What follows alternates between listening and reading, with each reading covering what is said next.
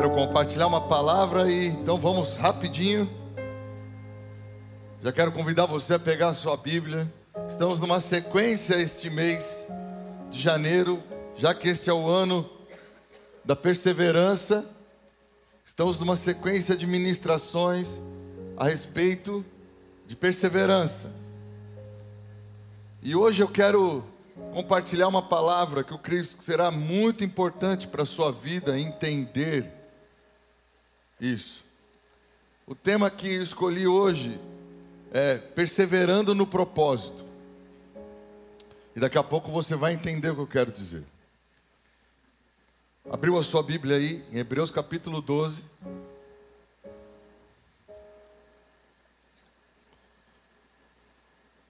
A partir do versículo 1, leremos o 1 e o 2. Portanto, visto que nós também estamos rodeados de uma tão grande nuvem de testemunhas, deixemos de lado todo o peso, uma orientação, e o pecado que tão de perto nos rodeia. Continua essa orientação. E olha agora, leia comigo. E corramos com paciência a corrida que está proposta diante de nós. Podemos ler juntos? E corramos com paciência a corrida que está proposta diante de nós. Então, já começa aqui o apóstolo a deixar claro que há uma corrida em que estamos participando que tem a ver com algo que Deus quer fazer através de nós. A salvação nos alcançou. Essa salvação nos alcançou com o propósito de nos livrar da morte eterna, mas também com o propósito de agora nos fazer filhos de Deus por adoção, e uma vez filhos de Deus agora, trabalharmos para a implantação do reino de Deus, para que mais pessoas possam ser salvas. Amém? Então, versículo 2. Vamos correr esta carreira, que está proposta diante de nós. Como? De que forma? Olhando para Jesus, o quê? O autor e consumador da nossa fé, o qual, olha agora, pela alegria que lhe foi proposta, Jesus também cumpriu a sua missão debaixo de um propósito.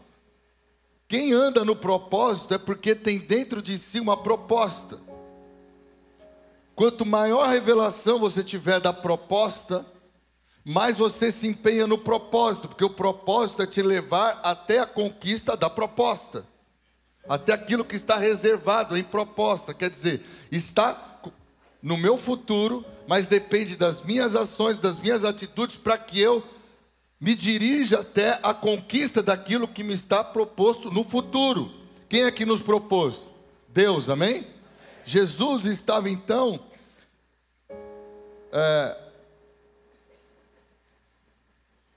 com alegria, suportou a cruz, desprezando a honra, e está sentado à destra do trono de Deus. Por que Jesus suportou toda e qualquer condição adversa na corrida que ele estava correndo? Nós temos a nossa corrida, ele tinha a corrida dele. O texto está fazendo um paralelo entre nós e Jesus, falando, olha para Jesus, ele é autor e consumador da sua fé. Ele suportou a cruz, ele suportou desonra, ele suportou perseguição. Por quê? Porque havia uma proposta para ele. E por causa da proposta, ele suportou aquilo com alegria, porque ele sabia que o resultado, lá no fim, que seria a conquista da proposta, valeria a pena a corrida que ele estava correndo. Estão entendendo? Quando você entende a grandeza, vamos dar um exemplo mais prático aqui, talvez. Ainda muitos talvez não entendam o reino de Deus, não tem problema. Por que um atleta olímpico se dedica tanto? Por que um atleta olímpico tem a alimentação que tem, se submete aos técnicos, se submete a treinamentos que para nós seriam câmaras de tortura, passam por coisas, abrem mão de família, amigos, prazeres, por conta do quê? Por conta do que lhe está proposto. Ele olha para o que está proposto, ele corre a carreira, suportando todas as adversidades que vão se apresentando naquela corrida, porque ele sabe que vale a pena correr aquela corrida para alcançar o que lhe está proposto. E o que estava proposto para Jesus? Assentar-se à destra do trono de Deus. Está aqui no texto, bota o versículo para mim. Ele sabia que ele reinaria e se assentaria no trono de Deus. Sabe o que Jesus disse a mim e a você? Está lá em Apocalipse através de João. E aquele que vencer, você só vence o quê? Se você estiver participando de algo que é possível também se perder. Mas ele fala, aquele que vencer, lhe darei o quê? O direito de assentar-se comigo no meu. Há uma carreira proposta para nós, como havia uma carreira proposta para Jesus. Há um trono para nós, como havia um trono para Jesus. Por isso que ele fala, olhe para Jesus e entenda que vale a pena, porque lá no fim, assim como ele se assentou, você se vencer e suportar a sua jornada, você também vai conseguir se assentar no trono com ele. Então há uma proposta maravilhosa de vida para nós. Mas por que muitas vezes não perseveramos, não corremos a corrida? Porque não entendemos a grandeza da proposta. E quem não entende o propósito, não consegue perseverar. Irmãos, Deus tem um propósito para mim e para você, que é muito maior do que simplesmente salvar-nos do inferno. Assim como Jesus, ele veio com o propósito de nos salvar, e agora estamos salvos, e também implantar o reino de Deus, nós temos o mesmo propósito hoje. Em nome de Jesus, pregar o evangelho para salvar pessoas e implantar o reino de Deus. Amém? Vou repetir. Jesus veio para nos salvar e implantar o reino de Deus. Nós fomos salvos por Ele. E nós agora temos que fazer o quê? Também implantar o reino de Deus. Jesus era o Filho de Deus. Antes de morrer, o unigênito. Depois que ele morreu, ele se tornou o primogênito. Dentre muitos irmãos. Quem são os muitos irmãos? Jesus veio implantar o reino do seu Pai. Quem é o nosso Pai? O mesmo de Jesus? O mesmo reino? Então nós temos que continuar implantando o reino, porque Ele que era o primeiro, agora está sentado no trono e passou a missão para nós de continuarmos implantando o reino que Ele startou. Ele startou com a salvação e com a implantação do reino. Nós vamos continuar salvando pessoas e expandindo o reino. Esse é o propósito de Deus para as nossas vidas. Então você precisa entender isso. O que eu preciso ter em mente é que andando no propósito de Deus, todas as coisas passam a cooperar na minha vida. Por quê? Quando eu ando com Deus, Deus trabalha comigo. Por que Jesus multiplicava pães? Porque ele estava implantando o reino de Deus, e se havia necessidade de multiplicação de pães, ele tinha autoridade para fazer. Por que Jesus curava pessoas? Porque fazia parte do reino de Deus vindo à terra, se precisava curar, e ele estava fazendo a implantação do reino de Deus, o que era necessário para implantar o reino de Deus, ele recebia unção para fazer. Você vai ter unção para fazer tudo aquilo que você fizer, que for para contribuir para a implantação do reino de Deus. Amém? Então, o seu propósito deve ser o quê? Fazer a vontade de Deus, porque a vontade de Deus diz respeito ao propósito dele para a sua vida, para as nossas vidas. E quando você não vive para fazer a vontade de Deus, você fica fora do propósito de Deus. Quem está fora do propósito de Deus, não tem tudo de Deus que poderia ter. É isso que você precisa entender. Abra sua Bíblia em Romanos, capítulo 8. Rapaz, já demorei na introdução. Nem comecei. Mas tem segundo culto, eu vou ter que acelerar. Vocês, aperta o botão, vou apertar aqui, aquele 2x do WhatsApp. Eu vou apertar e vou começar. Romanos 8. Eu sei que você não precisa nem abrir de tanto que você sabe esse texto. Só que ele é muito usado e pouco compreendido. E sabemos que todas as coisas, o quê? Trabalham juntamente para o bem daqueles que amam a Deus. Não vou ouvir um amém? Amém. Então, mas o amém não é importante aí. Vocês estavam certos, foi pegadinha. O amém é o que você tem que se preocupar agora, com o condicional para isso. Daqueles que são chamados de acordo com o seu... Quem foi chamado de acordo com o propósito? Pô, agora eu vou abrir 200 igrejas.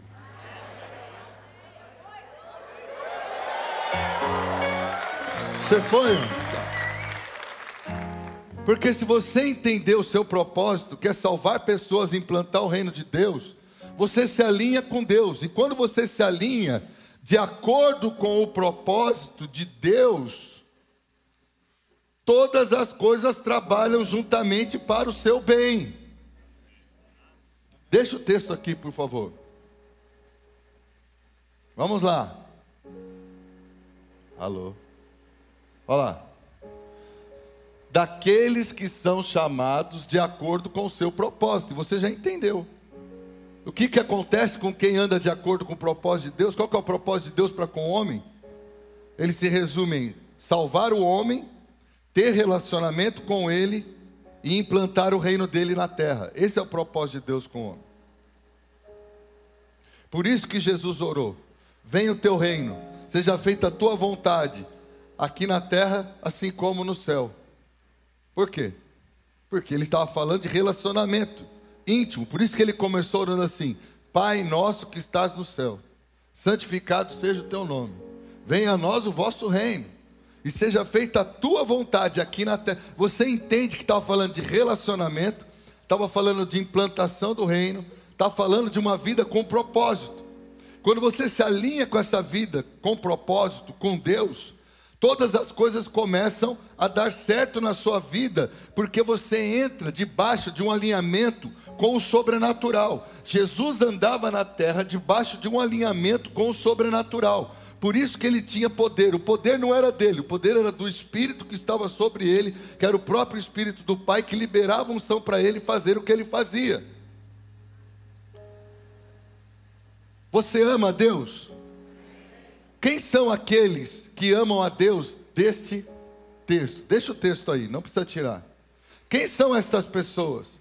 São aquelas que reconhecem que o trabalho de Deus é perfeito, que o trabalho de Deus é uma obra completa, não é pela metade. São aqueles que olham e falam: cara, eu amo a Deus, porque depois que Deus entrou na minha vida, Ele está resolvendo tudo, porque Ele é que sabe como as coisas são, porque na verdade Ele me escolheu, Ele me chamou, Ele está me transformando e Ele está realizando uma obra em mim, e eu o amo por conta daquilo que Ele está fazendo em mim e através de mim.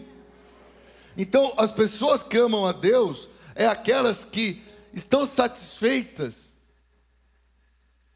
na sua comunhão com Deus, porque entendem que tudo que Deus planejou é perfeito, é bom e tem um propósito, conectado só com a sua vida aqui, não, conectado com a eternidade.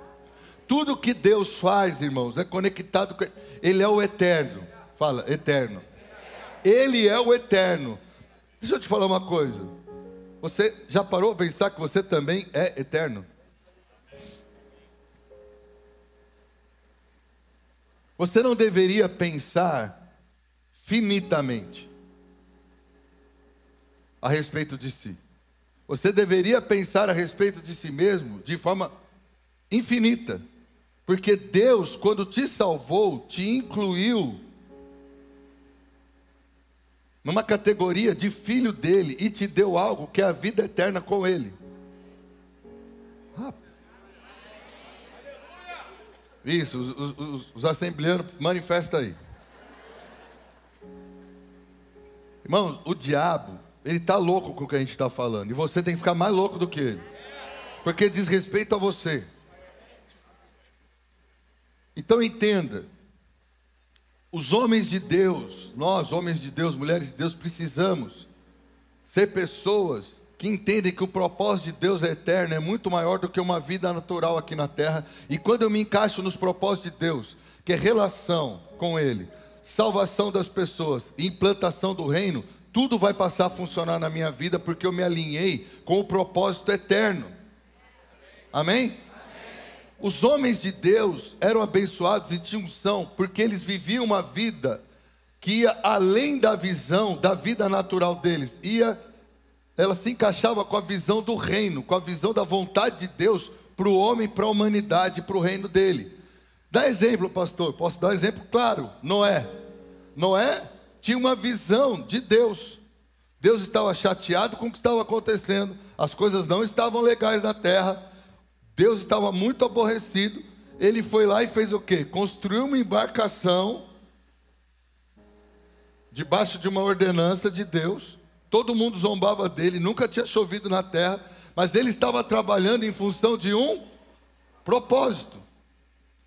E porque ele estava daquela forma, Deus o abençoava para tudo que ele fazia. E aí todo mundo se deu mal, mas ele se deu, porque todas as coisas cooperam para.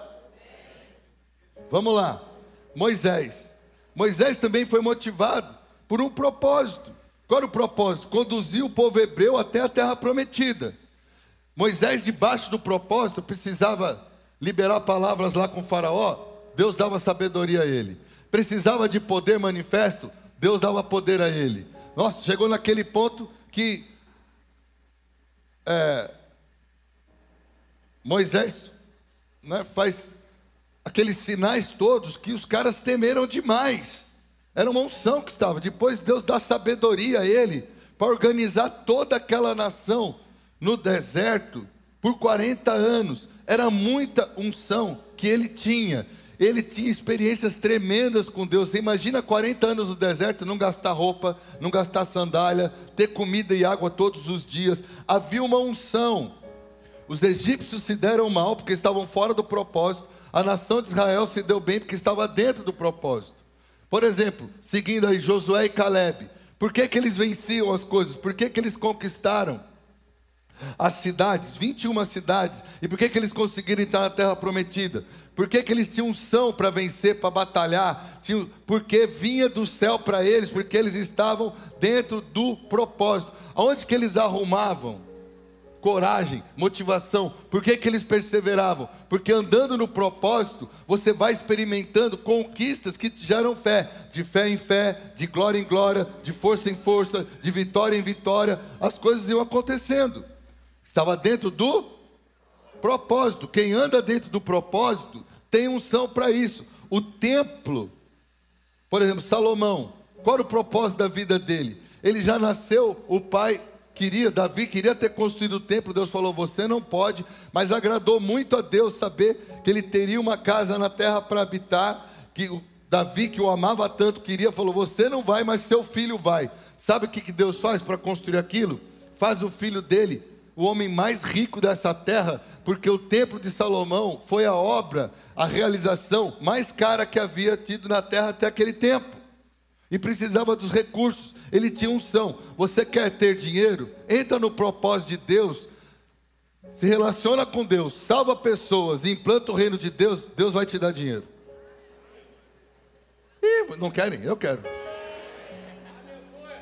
Você quer sabedoria? Salva pessoas. Impacta a vida de pessoas. Se relaciona com Deus. Implanta o reino de Deus. Ele vai te dar sabedoria para você poder fazer isso. Tudo o que você precisa. Você quer, pastor, eu estou com a minha vida toda enrolada. É porque você está fora do propósito. Alinha a sua vida dentro desses 3 pontos do propósito, que Deus começa a intervir na sua vida, porque a Bíblia fala claro, que a seara é grande, mas os obreiros são. Se você se apresentar para o serviço, irmão, acabou. Nós temos irmãos na nossa igreja. Eu gosto desse exemplo. Nós temos irmãos na nossa igreja que trabalham em multinacionais, gigantescas. Empresas que tem quase todos os países do mundo. Por exemplo, um trabalha em empresa de petróleo, uma gigante do petróleo, executivo da gigante do petróleo. Ele tem carro, ele tem, todo ano troca as coisas dele, ele tem viagem não sei o que, ele tem ajuda não sei o que lá, ele tem o melhor plano de saúde, ele tem escola para os filhos, ele tem repartição, faz participação nos lucros, ele tem. Aí eu olho a vida desse irmão, que é para uma empresa, não é nem para um governo, e vejo todos os benefícios que aquela empresa pode prover a ele, para que ele seja o quê? O melhor dentro da sua função, para que ele esteja capacitado a desenvolver de uma maneira plena e da melhor forma possível a sua função. Eu falo, cara, quando que o povo de Deus vai acordar que está na hora da gente implantar o reino de Deus? Que quando isso acontecer, o reino de Deus não é uma empresa do petróleo, não. É muito mais do que isso. Só que você não está entendendo. Você toca a sua vida e vem domingo na igreja. Você não se relaciona com Deus durante a semana. Você não salva ninguém. E você não se preocupa com a implantação do reino de Deus através da vida da igreja. Porque só implanta o reino de Deus através da vida da igreja. Você não se preocupa com isso. Aparece aqui no domingo. Aí segunda-feira, suor e trabalho. Suor e trabalho. É isso aí. Você voltou para a maldição do primeiro Adão. Quem é o segundo Adão? Você ainda está na história do primeiro. O que é nascido de carne é carne, o que é nascido do Espírito é Espírito. Você vive uma vida pelo Espírito ou ainda vive a vida da carne? Porque se vive a vida da carne, está debaixo da maldição da carne, vai viver só do suor do rosto. Você quer viver da vida do Espírito? Você vai se relacionar com Deus, Deus vai te dar sabedoria, graça, capacitação, e você não vai mais precisar sofrer como você sofria para ter as coisas, porque todas as coisas cooperarão para o bem da sua vida. Você precisa entender. Chega de viver para si mesmo. Porque quando eu viver para Deus, eu vou ter a melhor vida para mim mesmo. Porque é Deus que vai me abençoar. Não é não, pastor? Pastor Rodrigo lá tem uma história. Como é que eu vou? Não vai acabar esse culto hoje. Mas vou contar isso rápido. Pastora Amanda, ela é igual a Aline assim. Meio preferida de Jesus. A gente fica um pouco como marido com inveja, mas estamos na sorte que casamos com elas, né? Eu falo, minha esposa deve ser Deus ama ela mais do que eu. Mas eu falo, tudo bem, estou no benefício, que dele me ama mais, porque prova isso, que me ama mais, porque me deu ela. Não é assim?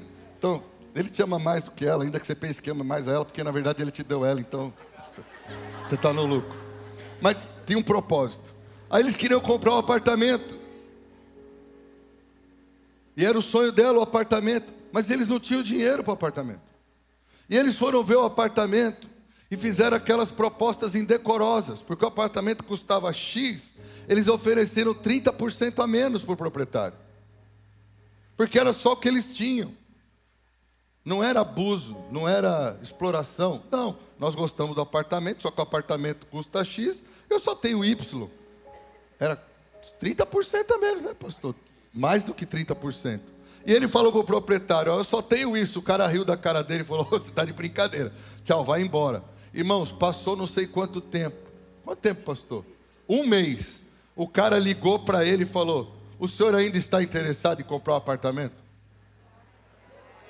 Falou, hã? Tô. As pessoas vieram aqui, teve gente que me ofereceu mais, mas eu ouvi uma voz que eu não podia vender para ninguém, só para esse casalzinho aí.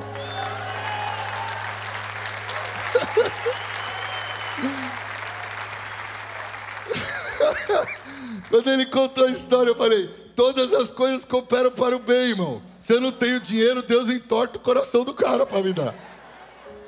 Mas ele está implantando o reino, está discipulando pessoas, está cuidando de vidas, está pregando o evangelho, tem relacionamento com Deus. Todas as coisas vão cooperar para o bem. Tudo funcionava para Jesus porque ele fazia, só o que ele fazia era comunhão com o Pai, salvar pessoas e implantar o reino. Mas pastor, eu sou advogado, pastor, eu sou dentista, eu sou arquiteto, eu sou caixa do banco, eu sou motorista de aplicativo. Irmão, tenha comunhão com Deus, salve pessoas e invista para que a igreja implante o reino de Deus cada vez mais, que a sua vida vai prosperar. Você é um agente de Deus lá no mundo.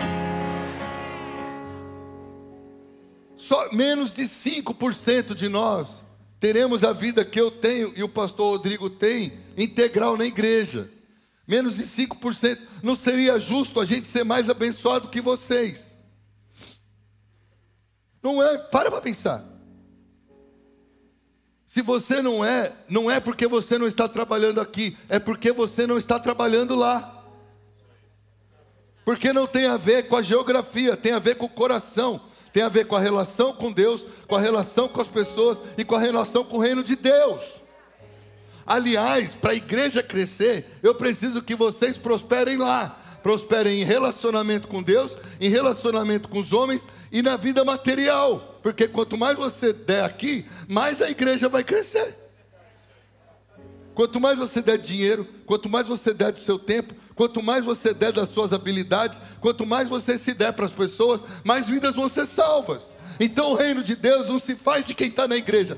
O reino de Deus se faz de vocês. Entenda, a igreja não é esse prédio.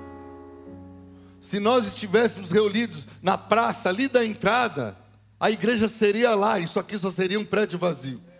A igreja não é um espaço geográfico, a igreja é a comunhão dos filhos de Deus, quando eles se reúnem para adorar a Deus, e quando eles falam, vamos implantar o reino de Deus, porque nós vamos desfazer as obras do diabo.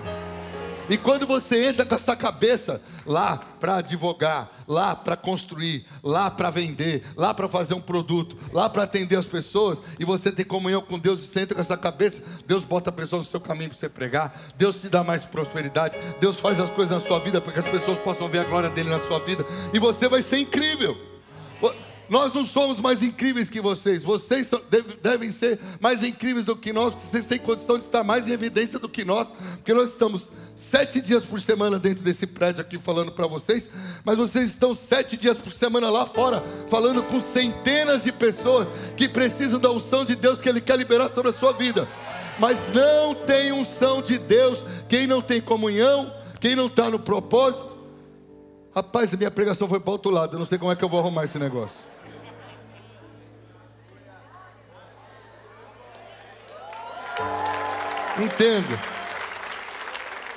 Entenda. Todas as coisas cooperam para o bem daqueles que amam a Deus. Amar a Deus fala de relacionamento. Você se relaciona com quem você ama. E que andam, agora falou de trabalho. Segundo o seu relacionamento e trabalho. Qual que é o nosso trabalho? Salvar pessoas e implantar o reino de Deus. Relacionamento com Deus, porque você ama a Deus, e agora o trabalho que Ele espera de você. Quando você puser a sua vida nisso, cara, deixa eu te falar, eu vejo irmãos que falam assim, eu não tenho tempo para a igreja, eu não tenho tempo para a sala de oração, eu não tenho tempo para isso, eu não tenho tempo para aquilo, a minha vida é uma correria, você não sabe o que eu passo. Você ainda está na lei do primeiro Adão. Vem para o Pai, que Ele vai pôr tempo na sua agenda. Se relaciona para o Pai e trabalha para o Pai. Não, mas eu trabalho lá na padaria, exatamente. É lá na padaria que Ele quer que você trabalhe para Ele. Ele quer que você salve os seus amigos de trabalho, que você salve os clientes que aparecem lá e que você invista no reino e na igreja para que a igreja possa cuidar de todas as pessoas que se tornarão filhos por adoção o dia que você trouxer eles para serem salvos. Não importa para mim.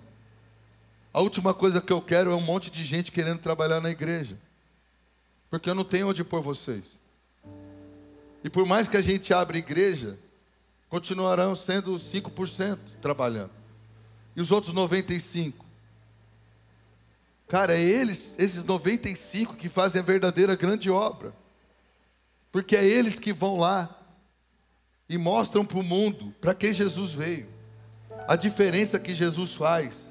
E eles que convidam as pessoas para vir fazer parte do reino. São vocês.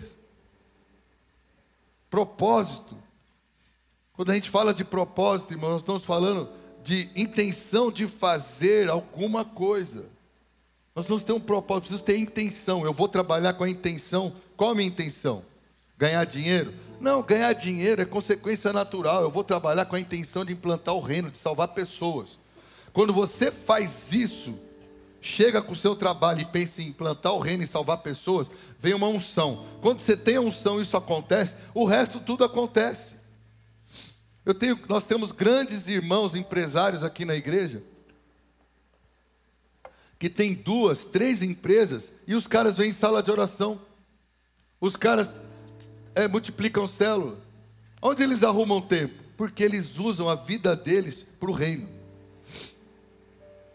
Quem não vive a sua vida para o reino, não consegue ter tempo. Porque ele sai da unção do filho adotivo, que tem a vida no Espírito, e fica na adoção do filho natural, que tem uma maldição desgraçada, que só vive do suor do rosto. Então vá trabalhar, não como filho do seu pai, vá trabalhar como filho de Deus. Quando você sai para trabalhar segunda-feira, você sai como filho do seu pai e da sua mãe? Ou você sai como filho de Deus para trabalhar? Porque vai determinar se você saiu para trabalhar para o reino ou saiu para trabalhar para você. Se foi para você, maldição. Se foi para o reino, vai ter unção. E se você não entender isso, as coisas não vão cooperar para o seu bem, porque você não tem amado a Deus, porque você não tem se relacionado com Ele, nem trabalhado para Ele, então você está fora do propósito e não funciona para quem está fora do propósito. Simples assim. Deixa eu fazer uma pergunta. O que te motiva nessa vida? O que te motiva a vir na igreja? Isso fala muito. Essas respostas elas revelam a compreensão que você tem do seu propósito de vida.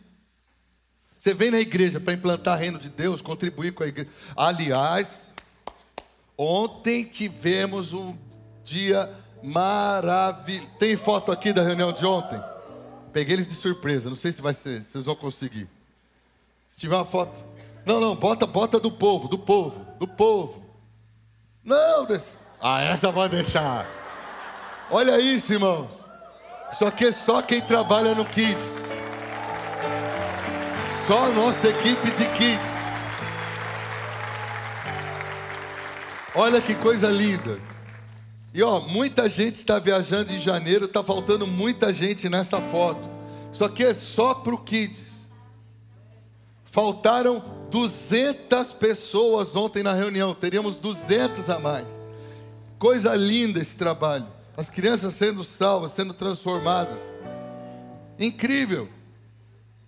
Volta aqui outra foto anterior. Não, esse garoto é lindo demais também. Não, volta da bicicleta aqui. Irmão, faltou muita gente aqui nisso daqui. Sabe por que nós começamos esse trabalho de bicicleta? Para salvar pessoas. Eu comecei aí a andar numa loja aqui. Eu nunca andei com loja, sempre andei sozinho, eu ando desde novinho. Faz mais de 30 anos que eu ando de bicicleta todos os dias. Eu nunca gostei de andar muito com grupos assim por causa da agenda. Mas eu decidi, por causa do meu filho, começou a andar comigo, participar de um grupo, que não é esse, de uma loja aqui. Quando nós fomos lá, nós entendemos que havia um propósito. Eu chamei Duda, pastor Rodrigo, pastor Diego, pastor Júnior, falei para eles, Cris, o Christian, falei, nós vamos entrar lá na loja, nós vamos pagar para andar, porque nós vamos ganhar um monte de gente para Jesus naquele lugar. A gente não precisava. Foi uma decisão que nós tomamos, não foi? E olha, várias pessoas estão aceitando a Jesus por conta desse grupo aqui. Todos os meses tem gente vindo para a igreja. Tem muitos vindo para a igreja. Então você pode andar de bicicleta? Pode, mas tendo comunhão com Deus, com o propósito de salvar as pessoas e com o propósito de implantar o reino de Deus. Senão vai virar só um esporte que te consome, te desgasta e provavelmente ainda te tira da igreja. Porque fim de semana é o melhor dia para andar. Mas domingo para nós é dia do Senhor. E a gente prefere vir aqui do que ir andar. Mas não interfere. Tem gente que ainda pode acordar às 6 horas, andar e vir para o culto. Só eu que não aguento. Né? Se eu não pregasse, até ia e dava para vir para o culto ainda. É que eu não aguento. Tem que pregar 2 cultos, não dá para eu andar hoje não. Porque não é pecado não, tá? Pecado é não ter comunhão com Deus. Pecado é não ter propósito em salvar pessoas. Pecado é não se preocupar em implantar o reino de Deus.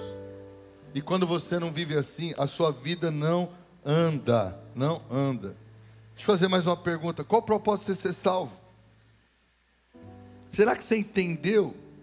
Porque quem verdadeiramente entende o propósito da salvação, ele responde o chamado de Deus. Se você realmente entendeu por que você foi salvo,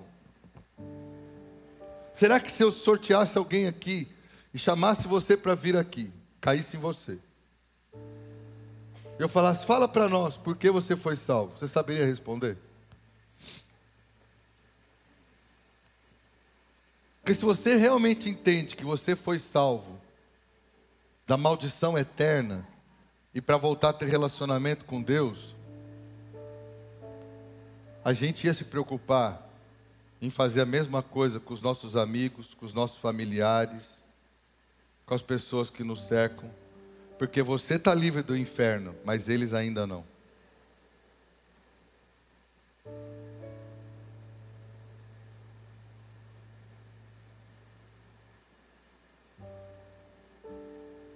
Seus amigos vão para o inferno.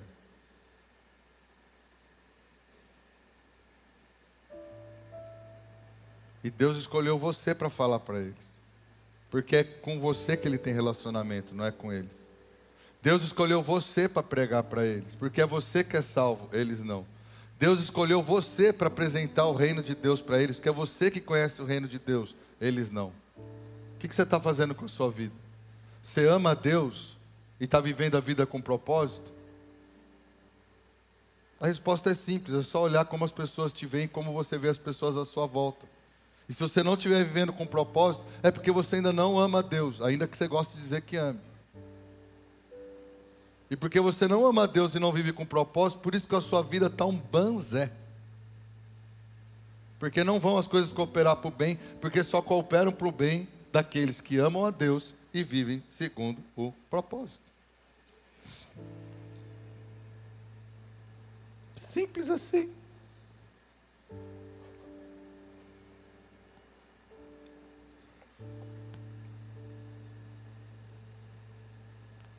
Você foi salvo. A sua salvação, ela tem um ponto na eternidade e ela tem um ponto no presente. A sua salvação te salva do inferno, da morte eterna. E a sua salvação te insere no reino de Deus para agora lutar contra o reino das trevas. Quando eu sou salvo, eu não deveria ser salvo tão somente para quando morrer, não ir para o inferno. Isso é uma visão muito medíocre da grandeza da salvação e do impacto da salvação sobre as nossas vidas. A salvação não está para nós tão somente para nos livrar do inferno. A salvação está para nós para nos livrar do inferno, nos inserir no reino de Deus e nos fazer agora combatentes do reino de Deus contra o reino das trevas. Quem entendeu diz amém. O teu amigo que não tem Jesus, ele faz parte de qual reino?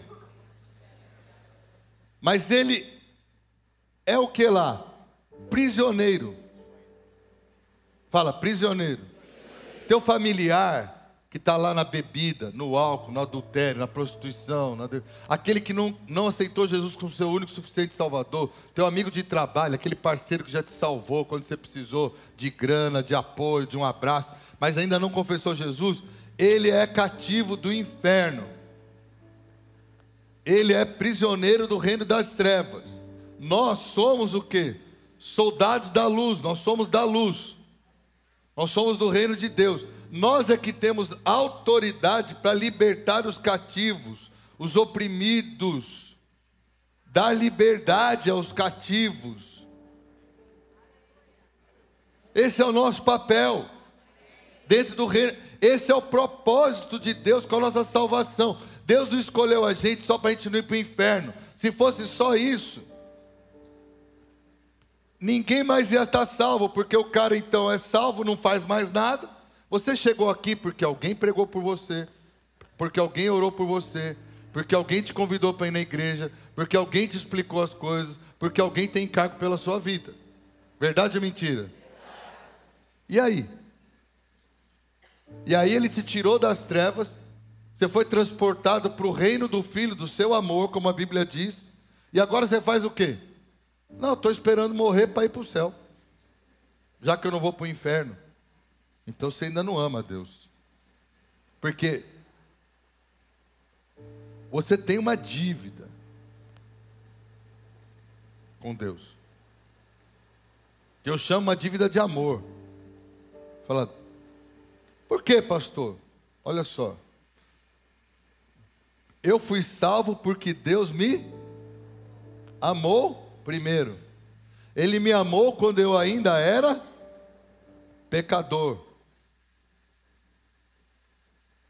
Se não fosse o amor dele, eu estaria perdido.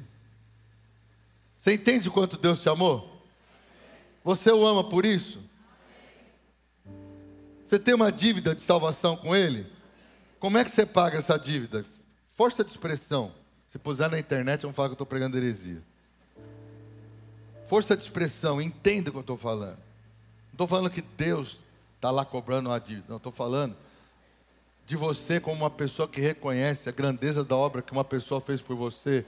Você vira para ele e fala assim, o que eu posso fazer para retribuir tão grande amor, tão grande cuidado? Sabe o que Deus vai falar para você? Salva mais gente, me ajuda a salvar agora o seu vizinho, o seu amigo, o seu colega, me ajuda a salvar, vamos embora. Eu não quero que você me faça nada por mim, eu quero que você faça pelos outros. A minha obra, eu salvei você, mas ainda tem outros que eu tenho que salvar, e agora eu conto com você como meu filho, para me ajudar a salvar os outros. E quando você entra no propósito da comunhão, da salvação e da implantação do reino, as coisas irão acontecer na sua vida.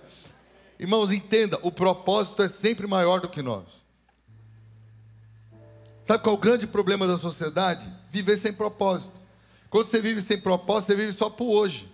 Por isso que o cara quer um carro novo todo ano, o cara tem que fazer a viagem mais maluca ainda no próximo ano, ele tem que ganhar mais. Por quê? Ele não tem propósito. Para ele, a vida dele vai acabar.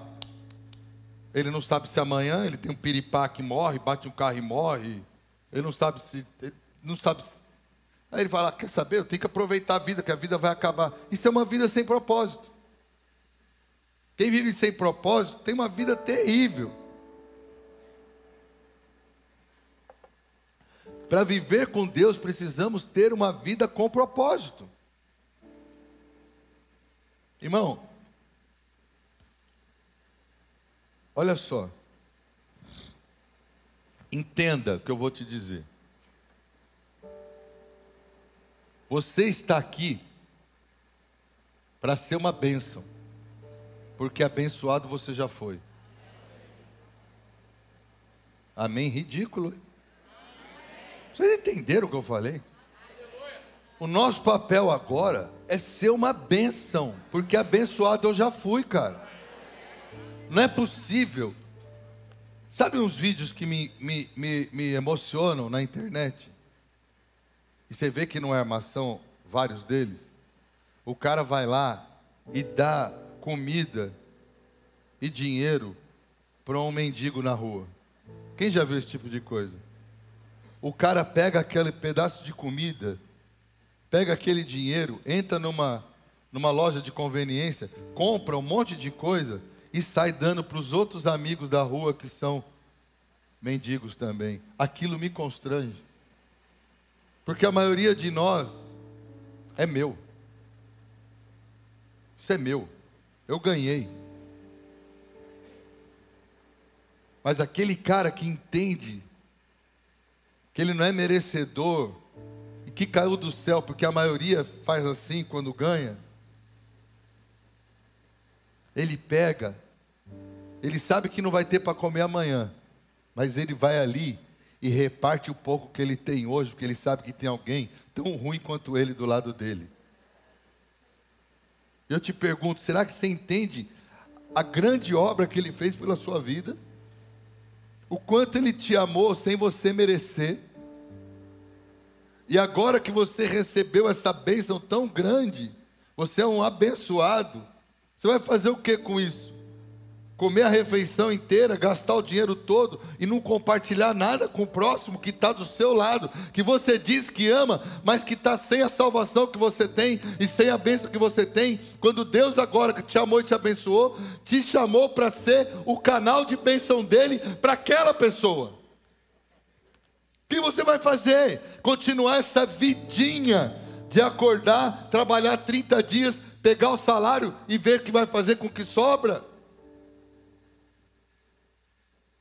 Isso não é filho de Deus, isso não é reino de Deus, isso não tem a ver com a grandeza da salvação, com o que fomos salvos, nem com o nosso propósito de vida.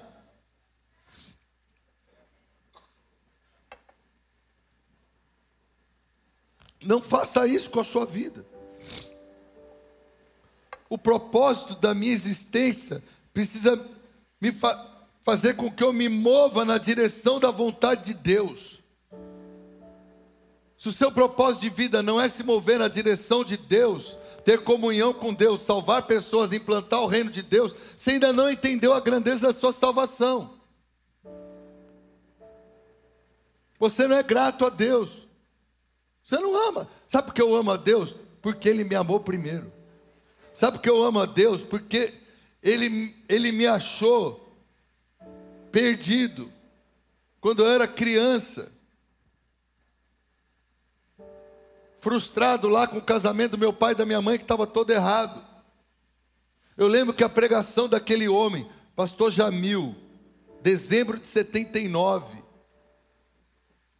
Atibaia, ele falou assim: se você entregar a sua vida para Jesus, Ele não só vai perdoar o seu pecado, pregando num grupo de crianças no acampamento, Ele não só vai te salvar, como Ele vai entrar na sua casa e vai salvar os seus pais também, e vai fazer a sua casa, se ela tem um monte de problema, ser uma casa boa. Uma criança entende muito bem o discurso. Naquele dia eu entendi. Ele falou: saiam, escolhe um lugar para vocês fazerem uma oração, entrega o coração deles, seus corações para Jesus, fala: Jesus, entra com o teu Espírito Santo em mim, e vocês vão voltar, vocês vão ser filhos de Deus, e Deus vai cuidar agora da sua casa. Eu criei naquele dia no que aquele homem falou. Em menos de um ano, meu pai estava salvo. Era um alcoólatra. Minha mãe voltou para a igreja. Minha mãe estava desviada da igreja.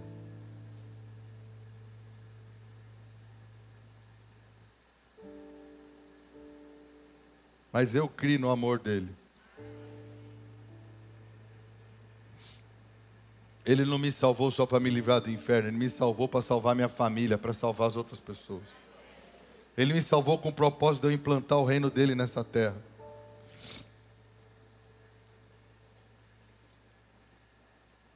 Sabe, muitos irmãos não têm entendido o propósito da sua salvação, não sabem o valor da sua salvação, por isso não se entregam. E porque não se entregam, vivem uma vida espiritual, emocional e material medíocre. Porque a salvação veio para todos os níveis. Veio para o espírito, para a alma, para o corpo e para o material. A salvação veio para todos os níveis. Você pode dizer isso comigo? A salvação veio sobre nós para todos os níveis. E se você não está vivendo, é porque você está falhando em viver com um propósito. Viva a vida com propósito. Número 1, se relacionar com Deus. Número 2, salvar pessoas. Número 3, implantar o reino de Deus através da edificação da igreja. Se você fizer isso, irmão, a tua vida vai mudar absurdamente, porque vai ser liberada a unção do reino sobre a tua vida.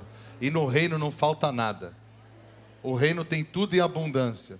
E o reino não só abençoa, protege, como nutre todas as necessidades daqueles que trabalham para Ele.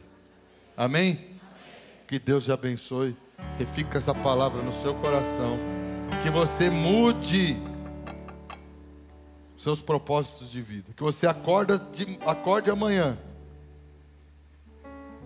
E quem irá sair para trabalhar é o Filho de Deus, não um homem comum. Que você já saia de casa conversando com Deus, falando: Deus, qual é a boa para hoje? Quem que nós vamos salvar e como que nós vamos expandir o reino? E você está indo lá para o seu consultório, você está indo lá para a sua empresa, lá para a sua loja. E você vai ver o sobrenatural invadir o natural. E você vai verdadeiramente ser um filho de Deus no meio dessa geração. E Deus vai te usar. E todas as coisas a partir deste ponto cooperarão para o seu bem. Amém? Amém. Aleluia, aleluia.